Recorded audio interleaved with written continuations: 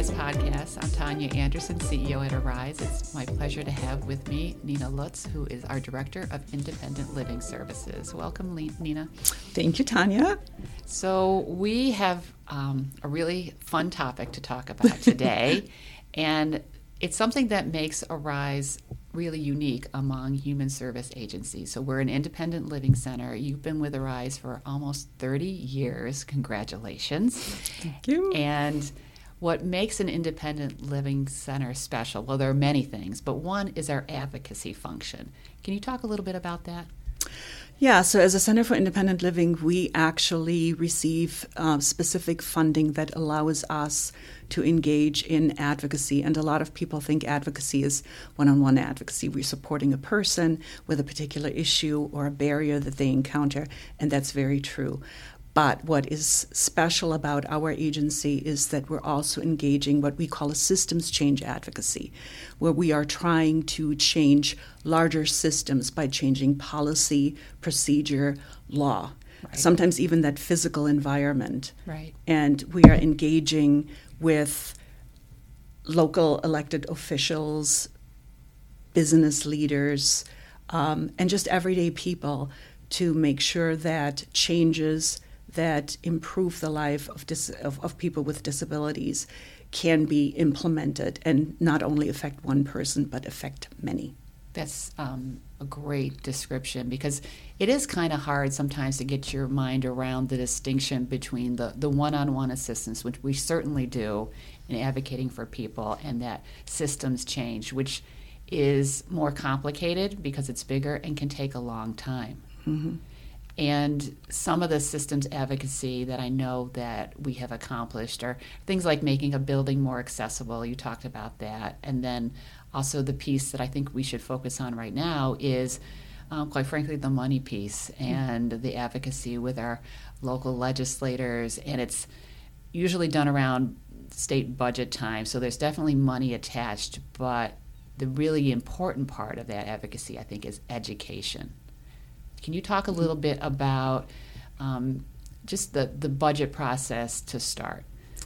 Yes. So each year we pay close attention to the budget, which, the governor creates a budget, the assembly creates a budget, and the Senate creates a budget. And we are taking a close look at each one of those budgets to make sure that what we need funding for in order to provide services or increase the quality of life for people with disabilities is included in the budget, or that items that make things more difficult for people with disabilities or take away potential service delivery is not included. Right.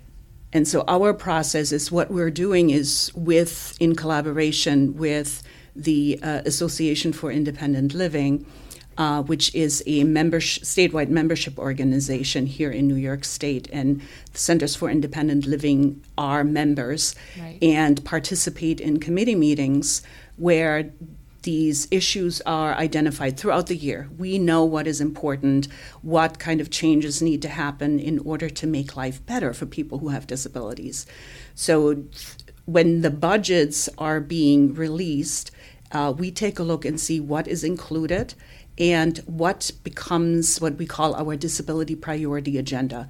So we outline a number of items in that disability priority agenda, and we use that disability priority agenda to communicate with our local elected officials, to educate them on whether or not support for those issues is a good thing for their constituents who have disabilities, mm-hmm, or whether or not they should speak out against it.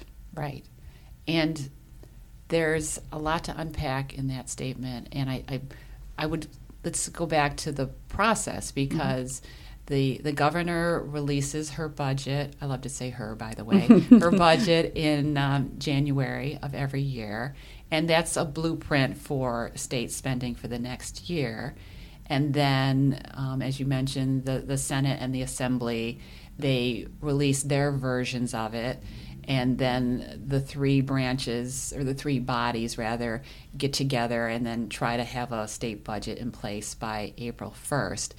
And The thing that's become more prevalent is that it's a budget, so you would think this is about spending, but more and more of our budgets have policy issues in them. So it's advocating for funding to do what we need to do, as you described, but it's also looking at some just policy issues that end up into law through this budget process. So it's really gotten very complicated, wouldn't you say? Right. Yes. So it revolves around the funding, but the money piece is either supported or needed because in order to free up funding or save funding, especially when we look at Medicaid expenses, often comes with policy changes because these changes need to be implemented in order to save money for Medicaid.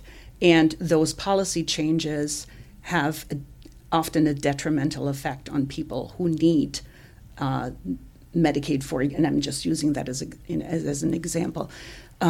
So we need to take a very close look as to not only what do the finances look like, but what are the policies that accompany those finances and how do they affect the people that we serve. Absolutely. And before we dive into some of the specific issues in the disability priority agenda that you mentioned, I think the other piece that's really important when I'm participating in meetings with our local officials is that 1 in 5 of us has a disability. So this is a huge part of our community and a huge part of their constituency. And even if someone doesn't identify as having a disability themselves, they've got someone in their life, probably a close person in their life that does. So this is a really immediate part of the work that our elected officials are supposed to be doing to support our community. Wouldn't you agree? Right. Oh, yes, for sure. And we do hear that. So when we meet every year with our elected officials, and we do hear that there are, definitely personal stories. Right. And people can relate to what we are asking, requesting, or educating on. But it doesn't always translate in a positive outcome for the issues that is on that agenda. And as you mentioned before, many times we go back year after year after year, and we're asking for the same type of support, for the same issue, because Albany just has not made the decision to support some of these pieces that are critical for the folks that live in our communities and need that help. There's a lot of competition out Yes, there, and yeah. a lot of really important constituencies. I mean, education and business and all those pieces equally important and have to fit together. Right. But of course, if we're looking at 20% of our community that's not being included and giving access, that is a huge piece of it. Right. It is a huge piece, and some of the requests that we are making are not really huge dollar amounts. Right. Some of it is, small potatoes, I would call it. Right. But still, and sometimes maybe the bigger pieces get much more attention. But you would think that, asking for $1 million to make sure that people can remain in their homes so that you can make some adjustments to the accessibility is not too much to ask. But it's a push that we have to that we have to make every single year, and we haven't been terribly successful in some of those issues, while others, we do take home some successes, and we have good outcomes. Right. Well, it's, as you said, a long-term process, an education process, and just being persistent. So let's talk about some of the issues that are on the disability priority agenda. So this year, as in other years, we have some repeats, as I just said. We have requested support for access to home. Right. That is a program that allows people to receive grant-based funding that can be forgiven if they stay in their home long enough. That would allow them to make access modifications. So if somebody finds themselves in need for, an accessible bathroom on the first floor or some kitchen modifications so that they don't have to leave their home and go into a nursing home, they can access that funding. That program is currently funded at $1 million for the entire state of New York. And of course, $1 million doesn't go very far. Not at all. So, and I think almost anyone can relate to the need to make some modifications to their home and how potentially expensive that can be. And that's not, it's for people with a disability, but also people as they age. And as you mentioned, it's very economical and makes more sense on so many levels for someone to be in their home in the community rather than in a higher cost place. Right, yeah. Wow. So that's been a push for many years, and we're going to continue to push.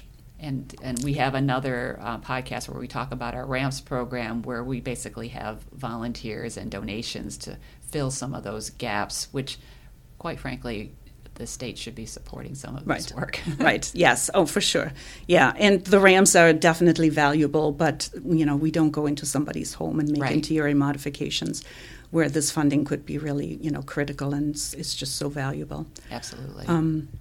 The other one is a request for increases for Centers for Independent Living. We are currently funded at, I think it's $16 million throughout, New York State. We would like to have an additional $2 million attached to that, and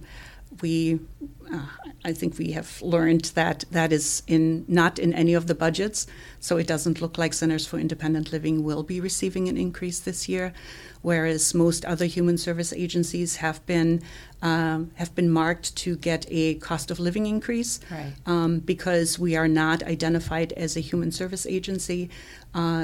We are excluded from receiving any kind of cost of living increase, and not getting additional increase to our independent living center funding really keeps us level funded. So it has an effect on the individuals who work for us. Right.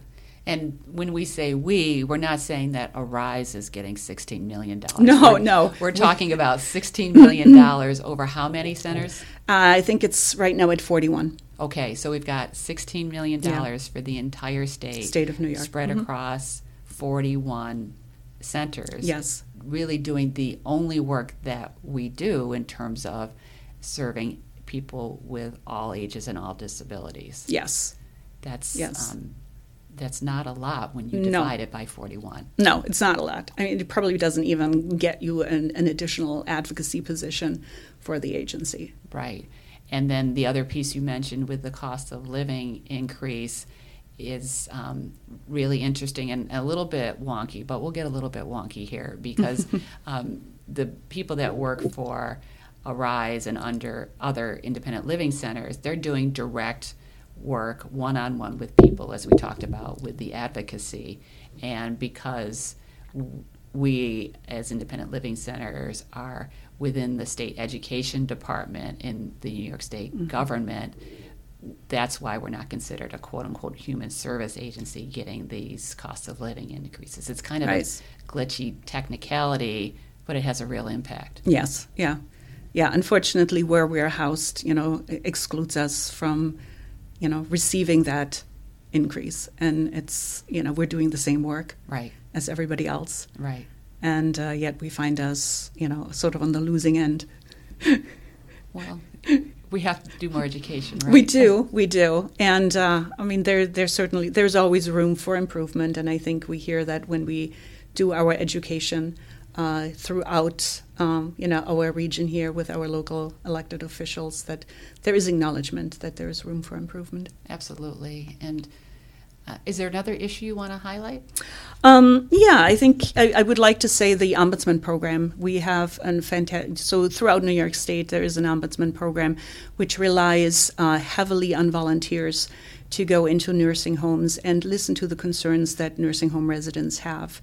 That program, like I said, it's mostly based on volunteers to support it. And during the pandemic, we have seen that volunteers have been more reluctant to go into nursing homes, and we have lost a lot of the volunteers that have done that work.